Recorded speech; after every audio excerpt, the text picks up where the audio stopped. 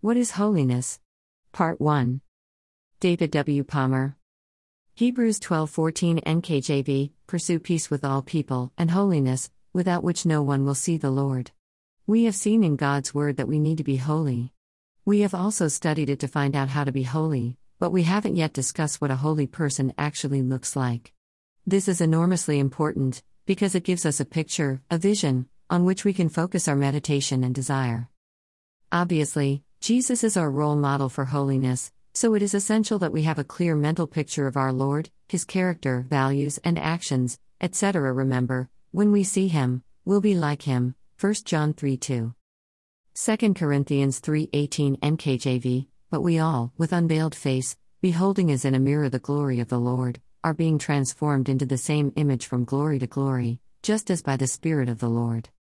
So let's invest some time now to understand holiness in Jesus, and thus we will be able to see what a truly holy person looks like. First, let's review the scriptures that underline the importance of holiness. Then we can proceed to discover what we will look like when we walk in sweatless holiness. 1 Peter 1:15-16 DKJV, but as He which has called you is holy, so you be holy in all manner of conversation, lifestyle. 16, because it is written, in Leviticus 11:44, you be holy, for I am holy.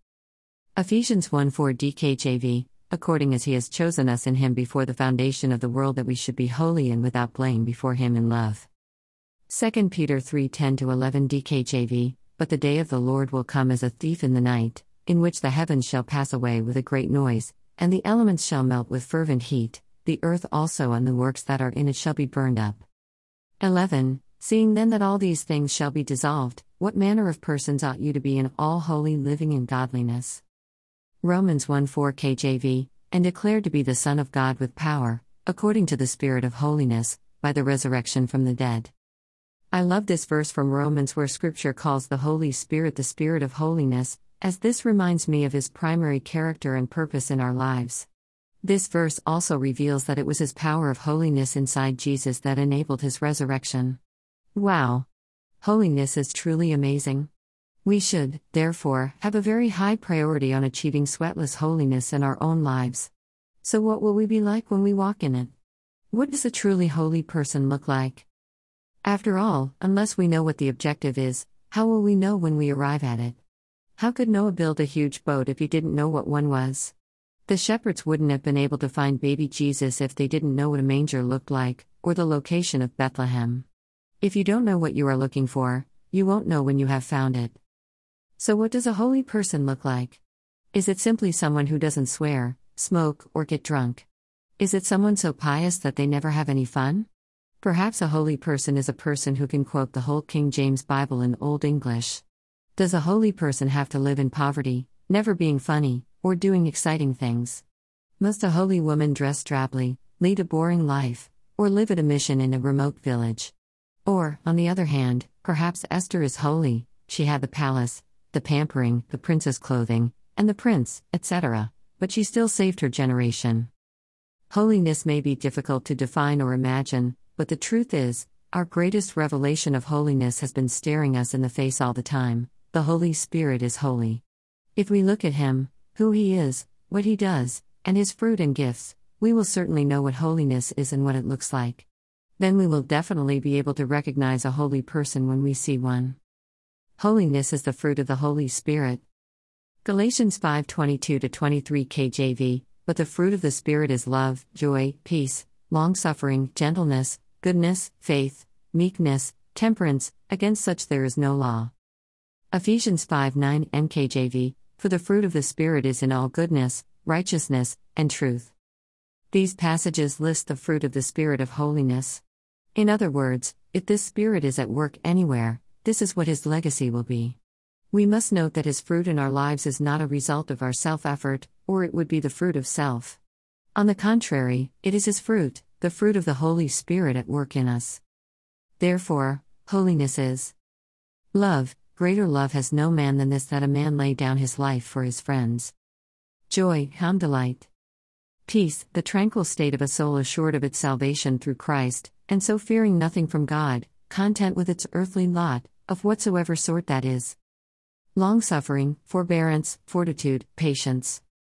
gentleness, moral goodness, integrity, benignity, kindness.